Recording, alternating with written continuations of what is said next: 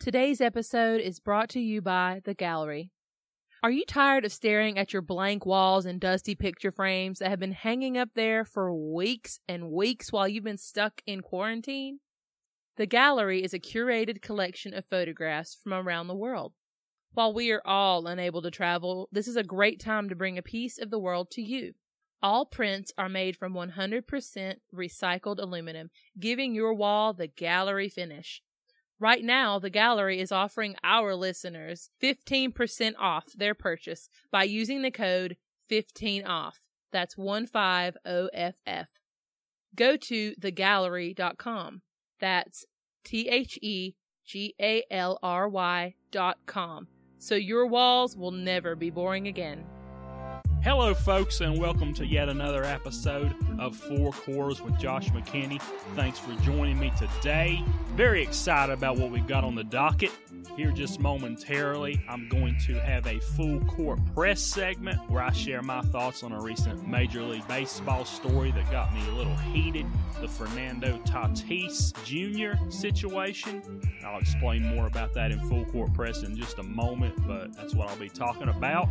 After that, Off the Wall returns as I explain the drop third strike rule that exists in Major League Baseball and softball and some of the higher levels of those sports.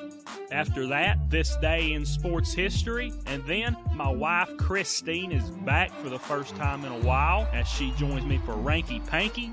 We're going to count down our top 5 Tim Burton films later on. So make sure you stick around for all of that.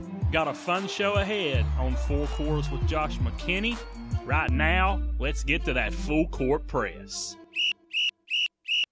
Okay, folks. So something that happened in Major League Baseball recently got me heated. Now, this happened on Monday, August 17th. It was a game between the San Diego Padres and the Texas Rangers. Okay? Padres led by 7 runs, 10-3 in the 8th inning. Bases loaded, 3-0 count, right? Fernando Tatis Jr., the Padres' young star, is a shortstop, 21 years old, in his second season in the major leagues. His dad played for a long time, Fernando Tatis Sr. I remember watching him for many years. Anyway, the pitcher, Juan Nicasio, grooved a pitch over the middle on 3-0. 3 balls, no strikes.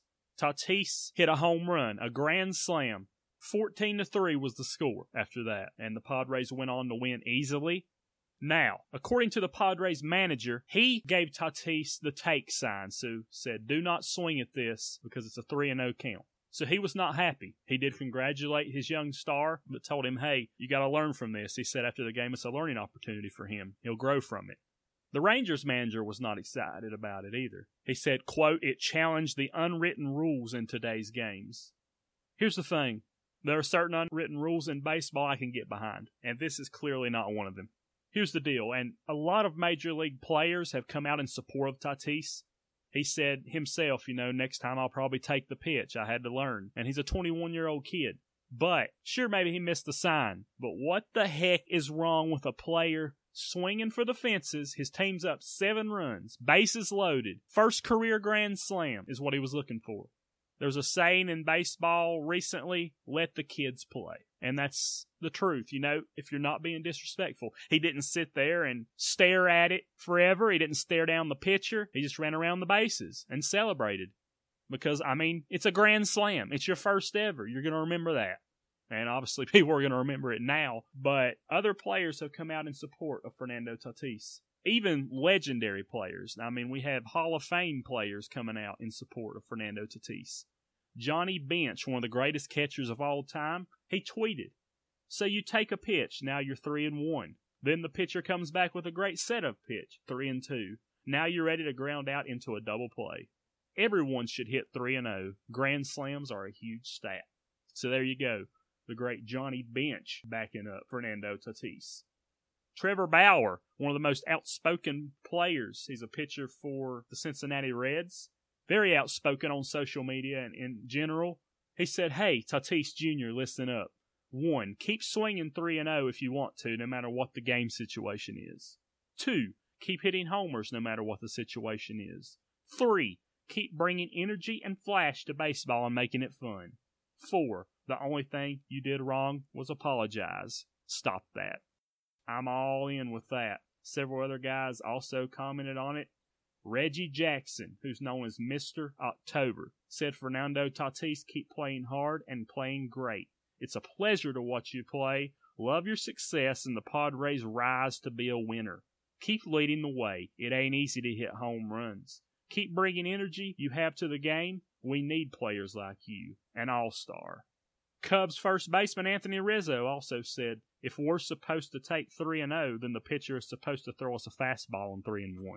So there you go. Those are just a few. I mean, there were several more comments made on social media and in the press by MLB players, and I'm right there with them. Like I said, there are unwritten rules I can get behind.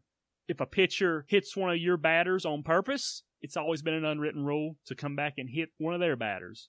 I'm fine with that. I don't think you should be throwing at somebody's head or anything like that, but I'm fine with that. The Houston Astros, who we know the scandal with the Houston Astros. If you don't, they were found to have cheated during their World Series run a few years ago, banging on a trash can to give signs to the hitter who was up about what pitch was coming.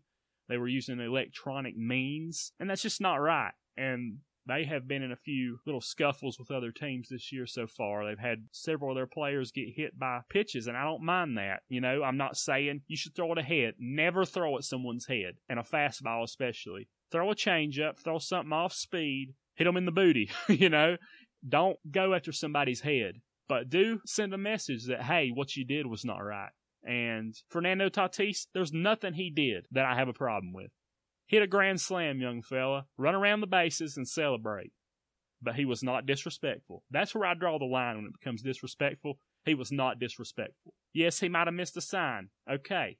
The dude hit a grand slam. You're up 7 runs. Is it really that big of a deal? I mean, come on. The way I understand it, the manager for the Padres was actually returning to the Rangers. He'd been on the staff with them for the last 13 years. So this was his return to Texas, and he was trying not to show them up. But how is it showing another team up? Isn't it kind of being a little too easy on the other team if you're like, hey, I'm just going to take this pitch? Dude grooved a pitch. Don't fall behind 3-0 if you don't want a guy swinging and hitting a home run on a meatball on a 3-0 pitch. When you've got to throw it down the middle, dude's swinging. I don't blame him. I think it's the right thing to do in that situation. 10-3. Come on. The guy should be looking for something like that in that situation, if you ask me. So I think I'm backed up by a lot of players, a lot of pundits, legendary players, and it's just, this is something that baseball's got to get past. There are unwritten rules that I like. As I said, I gave an example, but this is one that needs to go. I think I saw somebody say if these unwritten rules were so important, wouldn't they be written down? So that's the way it goes. Baseball is the sport that is most kind of stuck in the past, and that's what's hampered its growth. And we need some excitement, especially in 2020. So thank you, Fernando Tatis Jr., for what you did. Really excited about seeing what you do in the future. I see players like you and Ronald Acuna Jr. for the Braves. I love. They just bring so much excitement to the game. Juan Soto for the Nationals. He's a very talented player, and he's a lot of fun to watch. Mike Trout is a veteran player, but still fairly young. One of the greatest players of all time. Some people think he's the best, and he might have that kind of talent. So these guys are making baseball fun, and that's what we need, as long as it's not being disrespectful. I mean, there are times when Acuna did not run out a fly ball where he thought it was a home run and ended up being a long single. That was wrong. I did not agree with that, regardless of him being my favorite player or one of my favorite players. I did not agree with that, and he was benched because of it, and rightly so. So, in that respect, yes, I do side with the manager, and Brian Snitker, in this case, the Braves manager, who made that call. But Fernando Tatis did nothing wrong. He didn't owe them an apology. I mean, it says a lot about his character that he did apologize, but there's nothing to apologize for in this case. If you don't want a guy to hit a home run on 3-0 on a fastball, don't fall behind 3-0. It's a problem all across baseball. You see way more relief pitchers who fall behind. And I know it's not an easy game. I'm not saying it's easy. But come on, throw strikes. That's your job as a relief pitcher. And even a starting pitcher. I mean, the Braves have killed me this year with starters. I mean, Touki Toussaint, we ended up winning the game. Walked 6 guys in a recent game. You can't do that. throw strikes. You know, don't try to do too much. I know there are nerves. I understand. I would be walking everybody probably, but I'm not a major league pitcher. I haven't been doing it my whole life. We've seen guys like Sean Newcomb get sent down because he can't throw strikes, and it's just been a constant battle. We're guys who have such talent and do that, and especially with a relief pitcher, you know. That's why I love a guy like Mark Melancon, who's the Braves closer, who comes in and barely walks anybody. A guy like Josh Tomlin. These guys do not walk people. They're veteran pitchers. They come in, they throw strikes, and a walk is going to happen every now and then. And there are going to be games where you might struggle, but a consistent struggle with throwing strikes is just a thing that happens a lot in baseball anymore. And it happened in this case. If Mr. Juan Nicasio does not want this guy to hit a home run off of him 3-0, don't fall behind 3-0. It's as simple as that. You're probably trying to be careful with this batter, but the bases are loaded. You're down 7 already. Throw strikes. And if you fall behind, you're going to have to throw a strike. Dude's going to put it in the seats. There's a lot of home run hitters these days. So I don't have a problem with it at all. That's the full court press for today. Let's get into Off the Wall. What's that? All right, folks. So in today's Off the Wall segment, I want to talk about a baseball and softball rule that you may not know about if you're not a regular watcher of baseball, even if you are. I mean, there are a lot of rules in sports that sometimes we learn as we go. So, the drop third strike rule, also known as the uncaught third strike or the non-caught third strike, but most commonly I think referred to as the drop third strike. This is where the catcher fails to cleanly catch a pitch that was a third strike of a plate appearance. So you have 2 strikes on a batter, pitcher throws a strike, that would be a strikeout, right? It absolutely is. But if the catcher drops the ball and there is nobody on first base, the batter can attempt to run to first base before the catcher throws them out or tags them, and then they're safe, even on a strikeout. Now, if there is a runner on first base, the batter is not allowed to run to first base. They're automatically out no matter what. This is to keep the catcher from deliberately dropping a third strike and trying to get a double play or a force out at another base. Now, with 2 outs, there can be a runner on first base, and the batter can still run because there are 2 outs. And then they can try to force out either runner, tag out either runner, whatever it may be for that last out. Now, because of this, it is possible for a pitcher to have more than 3 strikeouts in an inning. There have been numerous pitchers, in Major League Baseball who have struck out 4 batters in one inning. Interestingly enough, there have not been any pitchers strike out 5 batters in an inning. It has never happened. Maybe one day, but in the long history of Major League Baseball, it's yet to happen. Don't know if it's happened anywhere else, maybe. But this rule doesn't exist in every level of baseball. It's major leagues, college, high school. But in Little League, there are certain, T-ball rules, obviously, is very different. And certain divisions of Little League and lower level softball, the batter is out, whether the pitched ball for a third strike is cleanly caught by a catcher or not. So it just varies on the division and the rules. But for Major League Baseball, for highest levels of softball, those types of leagues, this rule does exist. A drop third strike, the catcher must throw out the batter at first base, tag them, or, if the bases are loaded and 2 outs, they can just simply step on home plate, and then you force out the guy that was coming home, or any of the other bases. So that's the drop third strike rule, one of those off-the-wall rules in Major League Baseball. We'll have another one of these for you next week. Looking forward to it. Haven't done too many of these off-the-wall segments. Trying to space them out, but this is one of those rules. We've got another kind of peculiar baseball rule coming for you next week that is very similar to the drop third strike rule, and I'll explain that next week, but that's this week's Off the Wall segment. Now, I would like to move into the next segment this week, This Day in Sports History. Let's begin this week's installment of This Day in Sports History on August 26, 1971, when National Hockey League player Bobby Orr signed a 5-year, $1 million contract extension with the Boston Bruins, the first $1 million contract in NHL history. After 12 seasons in the NHL, including 10 with Boston and 2 with the Chicago Blackhawks, Bobby Orr retired at age 30 in 1978 after injury problems that included over a dozen knee surgeries. Regarded as one of the greatest defensemen in NHL history, Orr was inducted into the Hockey Hall of Fame in 1979 after the usual 3-year waiting period for enshrinement was waived. At 31 years old, Orr was the youngest living player at the time of his induction in history, making him one of 10 players in the sport's history to have the 3-year waiting period waived. The legendary Wayne Gretzky was the last player to have that happen in 1999. Orr holds several NHL records, including the most hat tricks by a defenseman with 9.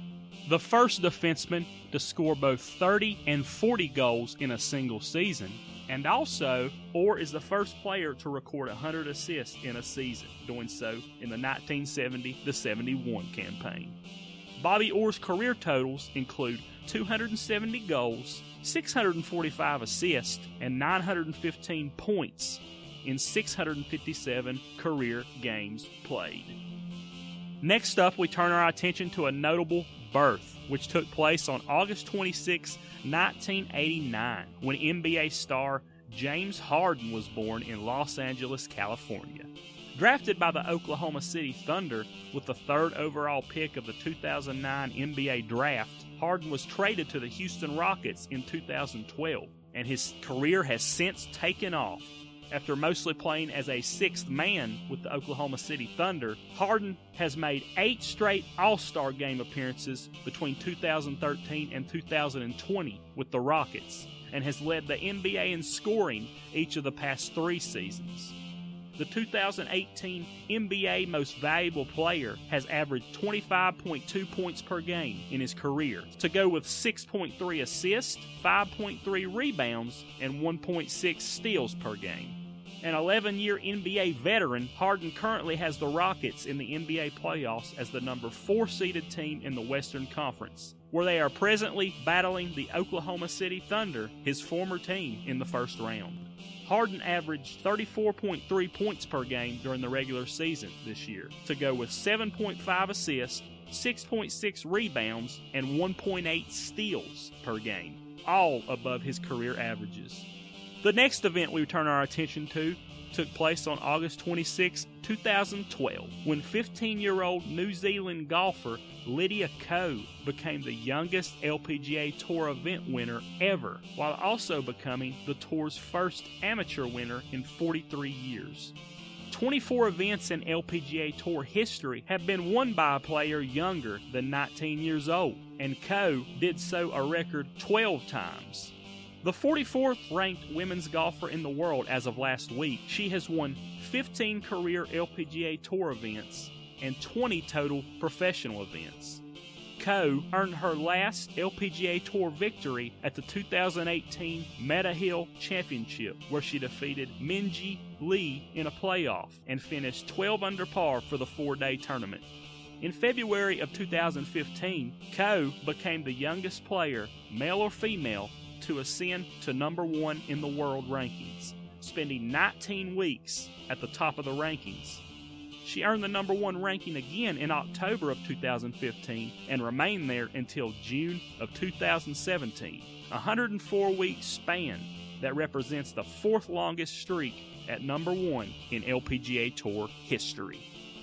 We finish up on August 26, 2016, when then San Francisco 49ers quarterback Colin Kaepernick sat on the bench during the national anthem before a preseason game against the Green Bay Packers in Santa Clara, California.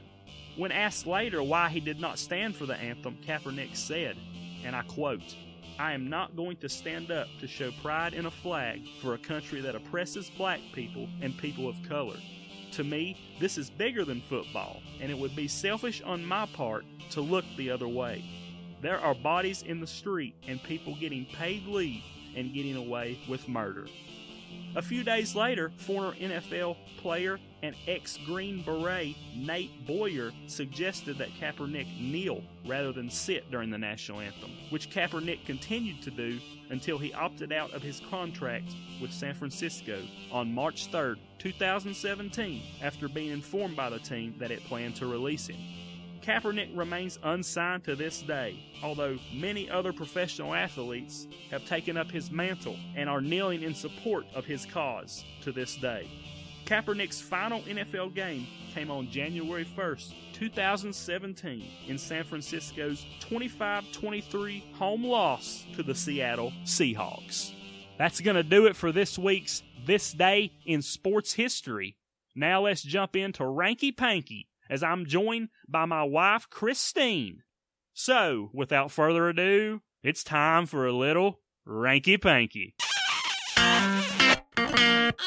For today's Ranky Panky, as I said, my wife, Christine, is joining me, and we are counting down our top 5 Tim Burton films. Now, we're going with feature films that he has been either a director or producer on. There's been about 20 to 25, something like that, amount of movies that he's done that on. And we're doing this because Tim Burton's birthday was August 25th, so he's 62. His whole overall theme, I love his movies. I mean, a lot of them are like animation, claymation. They just have this real dark, almost sad vibe, but the stories are really cool. Some of the movies are based off of like folktales and really cool stories, so I really like his whole theme. There's whole competitions on art and on makeup of trying to recreate Tim Burton stuff, so he's definitely one to be reckoned with, that artistic mind. Yeah, you say you like his movies. You know, they're not typically my cup of tea, that sort of genre, but there are several of his movies that I do like. There are some that I haven't seen. Actually, the highest rated film I found of his online on several lists was Ed Wood, 1994. It's a biographical film. Johnny Depp is in it, apparently. It's based on somebody named Ed Wood. I don't even know who that is. It's a famous guy for something, but it was his highest rated film. I think it was like 92% on Rotten Tomatoes. There were several other people I recognized in it, but Johnny Depp has done a lot of Tim Burton films, and we'll have to check that one out, I guess. And then Dumbo, I think, is probably his most recent film I can remember. It's the last one I've seen of Tim Burton's, the new live-action Dumbo film, which I thought was cute. Enjoyed that. I know your mom is a big Dumbo fan, for sure. Oh yeah.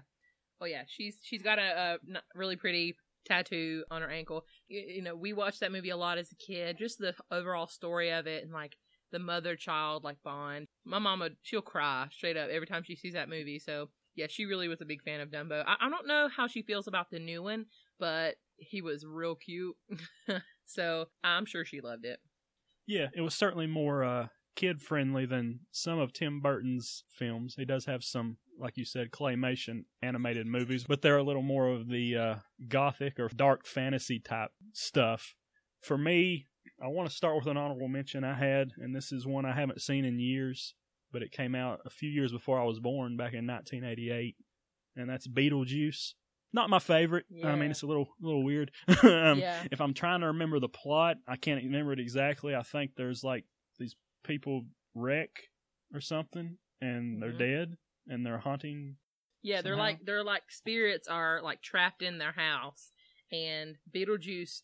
I kind of am confused too because I haven't seen it in a while. But yeah, they're like trapped in this house, and Beetlejuice is like he's like this demon, like spiritual, like ghost character who's like supposed to help them, but he's kind of mischievous too. Like I don't really remember the point of him besides he's just like the main character who, you know, messes with them, and it's kind of the bad guy, but sort of anti-hero too.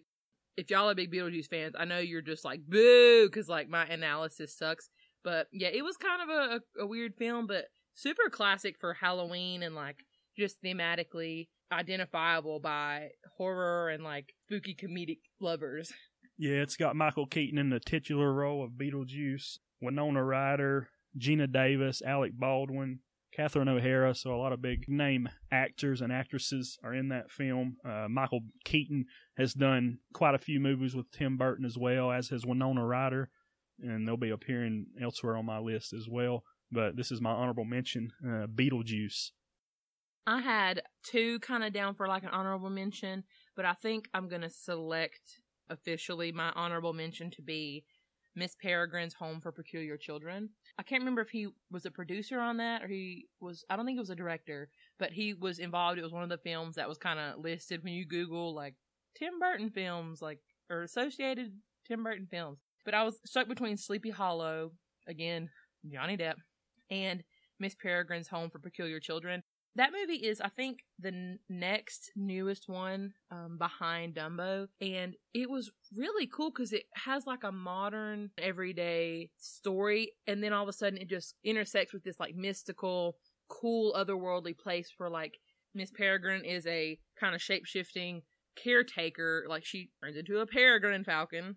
And she takes care of these kids with all these special powers and like crazy abilities. And it's just really cool because I was thinking, I forgot some of the more boring, normal human parts of the movie where the, main character, the little boy, cannot remember his name, but where he kind of discovers the portal to like get into this world his grandpa introduced, to him. It's really interesting. I encourage you to see it. It's really actiony. There's a lot of kids, really good acting from kids. So that was my honorable mention, Miss Peregrine's Home for Peculiar Children. Yeah, and according to Wikipedia, he did direct that. That was 2016, and that was the last movie he did before Dumbo. So, all that, I haven't actually seen that movie from the beginning, I don't think. I think you were watching it one day, and I came in the middle, and from what I saw, it seemed interesting, but having not seen the whole thing, I don't have it anywhere on my list, but maybe one I can check out in full later. Yeah, it's also one that, I don't know why I'm thinking that they look like the monsters from A Quiet Place, but there's like monsters in it that only the grandson, only the main character, the male main character can see. And so like they got some really good computer generated effects. Yeah. All right. Number 5, I'll go ahead and get to my list, is The Nightmare Before Christmas. Came out in 1993, stop motion animated style. You probably have seen it a lot more than I have. I think I just saw it for the first time a few years ago. I didn't like it as much as some people, but still good enough to crack my list, obviously. And has a good soundtrack that I really enjoyed. Came out, I guess, the year you were born, actually, 93. The question that people are always asking, is it a Halloween movie or a Christmas movie? Yes. The answer is yes. Yeah. So, yeah, that's my number 5. That's on my list, but not number 5. I have, for number 5, Sweeney Todd, which is a very well-known Broadway musical that Tim Burton kind of produced or directed in film format. It has my girl, Helen Bonham Carter. She's in a lot of stuff with Johnny Depp. I think they just work really well together, and she really just does the creepy movies. I mean that respectfully, but she does a lot of dark, Victorian even type movies. Her musical performance, and I guess I can speak to this because I have a bachelor's degree in music and I also do musical theater, but her performance, like a lot of people criticized it, but she did it differently than a lot of the big major names. Angela Lansbury was a really well-known one who did it. I don't remember if it was in the 80s or 90s. She played Mrs. Lovett. So I think her portrayal of Mrs. Lovett in Sweeney Todd was great. It's really classic. Obviously, it was way produced musically. It's a really cool story, but it's kind of dark and grotesque. But come on, it's literally a Tim Burton movie, and it's about a murderous barber. What do you expect? Yeah, funny story. I have not seen that movie. I know a lot about it. I know exactly what it's about, and I know the soundtrack well. My older cousin, Brandon, I used to ride home from school with him because he was a teacher in my last year of high school, and he would listen to that soundtrack and several other soundtracks a lot, so I'm very familiar with that. I haven't seen it yet, but yet another Johnny Depp, Tim Burton team up there, so I've done a lot of them with him. Yeah, if you can't handle blood, if you can't handle gruesome scenes, proceed with caution, because it's gross, and it's a tragedy, but like there are some kind of funny, like obviously a lot of dark humor moments, but I guess that's also going on our list of pin Josh down and make him watch this movie with me. I think that's up there with, I haven't seen Wicked either, but I've heard a lot about it, so those are 2 movies I think I've got on my list. Confession time. I also have not seen Wicked, the musical. I'm a terrible musical theater person. I apologize, everyone. That's okay, though. We did see Hamilton recently, and True. It was phenomenal. It was fire. Next. Anyway, number 4, another stop-motion animated film, 2012, Frankenweenie. I also saw this for the first time a few Halloweens ago, I believe. But anyway, it's about a boy whose dog dies, and he uses electricity to bring him back to life, and then everybody starts bringing their pets back to life and stuff, and they're kind of taking over the town. But it does end on a happy note. So, any dog lover, I think, as we are, will enjoy it. Yeah, it's really cute. Another dog that is in a Tim Burton movie that is animated is Zero from Nightmare Before Christmas.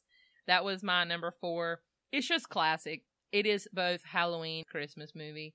I feel like if they redid it, some people would revolt, but then it could be redone and be so spectacular. So that was my number 4, Nightmare Before Christmas. Okay, number 3. I've always been a big superhero movie fan, and Tim Burton did a couple of those years ago. He did Batman and Batman Returns. Both of those are in my top 3, but number 3 is going to be Batman Returns, the sequel, which came out in 1992. Had Michael Keaton again. He played Batman. Danny DeVito was the Penguin as a villain in that movie. And then Michelle Pfeiffer as Catwoman. So the main reason I put Batman Returns over Batman, I think Batman, the original one, had a better villain, or at least a better actor playing the villain. But they're both good movies, and certainly better than some of the later movies in that same Batman series. I don't like this old series as much as I do the newer Batman series. The Heath Ledger as the Joker in The Dark Knight is probably up there at the top. I enjoyed the Lego Batman movie as well, with Will Arnett, who's hilarious. Yeah, I've got Batman Returns at number 3. I don't have any Batman because I am a 5-year-old at heart. I have almost all animation and, more kid-friendly ones. Like, that's my theme, though. I just love cartoons and I love animation. Maybe it's because, I'll cry at anything. So if I can't handle suspense. Yeah, weird. I work in a haunted house, but I can't handle suspense. So my number 3, although not a cartoon, was Dark Shadows. That one's not really super new, but kind of newer. Basically, it's about a very wealthy vampire that kind of gets buried alive by the town witch. And due to construction, he is unearthed and goes into restore the family name. And obviously, your boy Johnny Depp plays the main character. He's got my girl Helen Bonham Carter again. She plays a doctor who, kind of like a psychiatrist who sort of treats the family. They have a son who I think has some mental health issues, or he's maybe on the spectrum or something of that nature. She, takes care of him and the other members of the family. It's really edgy, but it also has a lot of antiquated themes and scenes in it. There's the nanny feels like she's drawn to the place, and it's kind of a love story too, where he, the main character, Johnny Depp's character, the vampire, he falls in love with her and tries to save her. It's, again, real dark and spooky, but kind of a love story. There's some silly parts. It is kind of adult. There are some kind of raunchy, grown-up themes, so it's really not a kid movie, but it's not, real terrible. But I like Dark Shadows. Yeah. Like you said, another Johnny Depp movie. When people think of Johnny Depp, I think the first thing that'll come to mind is Pirates of the Caribbean, obviously. But he's done a lot of other great movies and has a really large catalog of movies, even being a voice actor in some. I believe it was Rango, one of the newer movies that he was a voice actor in. Oh, yeah. So he's done a lot. Oh, yeah. I'm going to get to number 2. As I said, number 3 was Batman Returns. Number 2 is Batman, which preceded it, 1989. Michael Keaton again as Batman, and like I said, the villain I thought was better in this movie. We had Jack Nicholson as the Joker, and Jack Nicholson's just a great actor all around and can play a great villain. He did a great job with the Joker. As I said, nothing's going to top Heath Slater. He's still in wrestling mode, y'all. Heath Ledger, rest in peace. But yeah, nothing's going to top him. I also enjoyed Jared Leto in Suicide Squad as the Joker, and have not yet seen the newer Joker movie, which I heard is pretty dark, but I've got that on my list. I know you probably won't want to watch that one, but it's going to be kind of hard to watch. But yeah, Batman from 1989 is my number 2. My number 2 is James and the Giant Peach. I don't even know if you have it on your list, but it was one that he produced. It was one of my first introductions to Tim Burton. I was so mesmerized as a child by the claymation. Like, I love claymation movies and movies that the animated characters like have a texture. I mean, that sounds weird, but it was so cute and like kind of heroic. You know, the little boy kind of gets adopted by these imaginary, like, little bug characters that are his friends, and he's, you know, in a sad, like, situation, and the songs are really cute. The characters, I mean, even though they're bugs, and I'm like, ugh, bugs. Like, they're all so sweet and good, and so I love James and Giant Peach, and it's just precious. Yeah, I remember seeing that years ago. It's obviously a classic movie that came out in 1996. I was just scrolling down Wikipedia and seeing, you'll be excited about this, that he's supposed to be an actor in the SpongeBob movie Sponge on the Run next year. Yes. 30 Acre he's supposed to play, I guess. 30 Acre? I don't know. We gonna see. But yeah, and he was also an actor in Men in Black 3, which I didn't realize, an Alien that he played. So I'm sure small roles for Tim Burton, but has had acting roles. Getting back to his directorial and producer roles, number 1 for me is going to be another Johnny Depp movie, Edward Scissorhands. Came out the year I was born, 1990. I saw part of it on TV years ago. Went back and watched it a few years ago in full. And it's very odd. It's different, but I think it has a pretty good message that, you know, obviously this guy gave him scissors for hands. And he's different than everybody else, but he was still a sweet guy at heart. And even though, you know, he would try to get close to people, and he ended up hurting some people and killing some people, I believe, but he didn't mean to. He was almost like just an innocent guy, but he had talent. You know, he could trim the hedges and make incredible things with it. He could cut people's hair and all that. I mean, Winona Ryder's in that again, Diane Wiest, Anthony Michael Hall. So another good cast. And even though it's kind of weird, I just have always kind of liked Edward Scissorhands. Number 1 Tim Burton directed film for me. I think there's a good kind of underlying message for that movie. I mean, I feel it might be something along the lines of, just because you don't understand someone or something doesn't mean you have to be afraid of it. Or like, despite your fear of someone or something, it still can be valuable or be useful, or they can be useful or valuable. I saw that movie probably a couple years ago, and that was the first time I've ever seen it, and I was not prepared. I thought that Johnny Depp's character, Edward, spoke. I thought he talked regularly. Like, I did not expect... I guess I had seen post-Edward Scissorhands Johnny Depp acting so much that I was expecting him to be a loud, vivacious, like, super developed character, and I mean, this was pre-Pirates of the Caribbean. This was pre-Sweeney Todd. This was pre-everything. So, it's a really cute movie, too. It's a little weird, yeah, but it's Tim Burton's movies. Come on.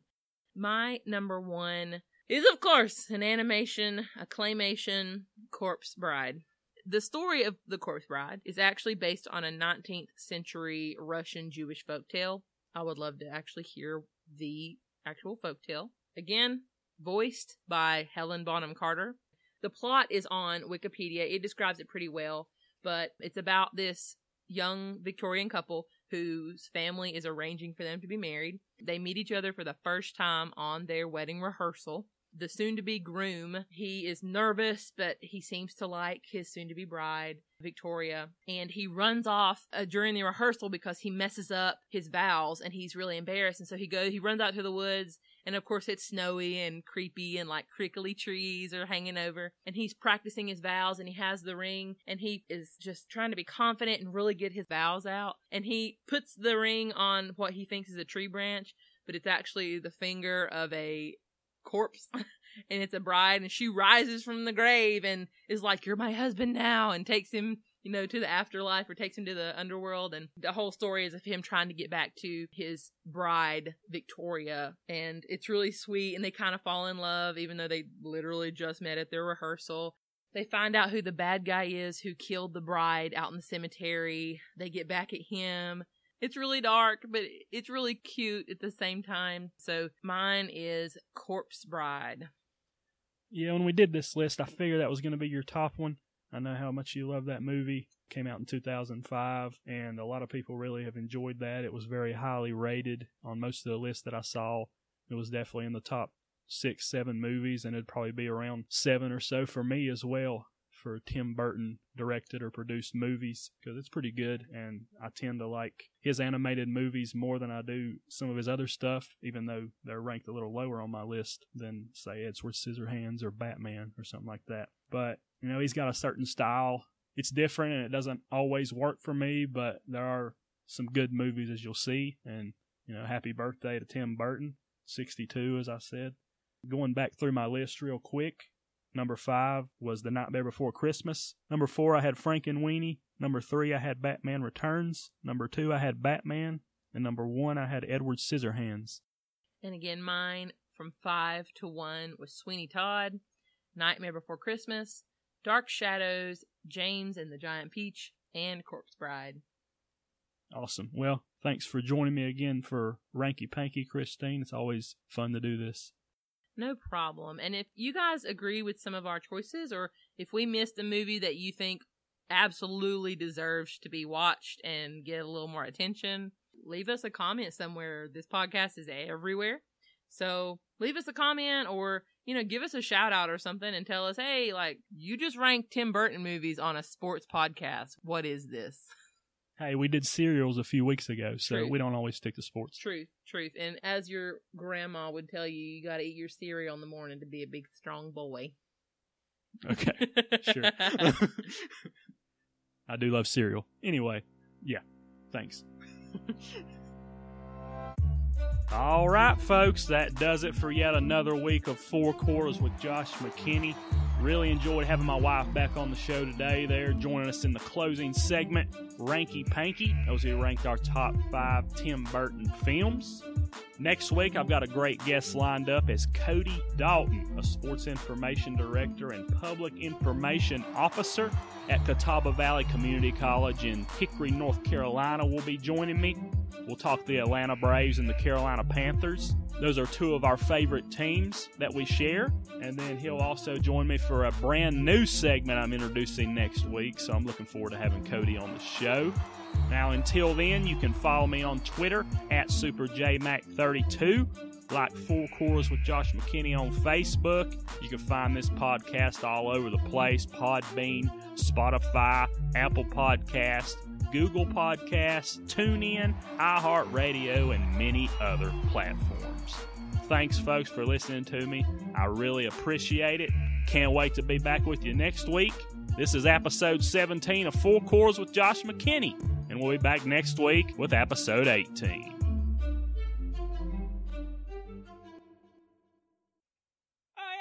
Oh, yeah!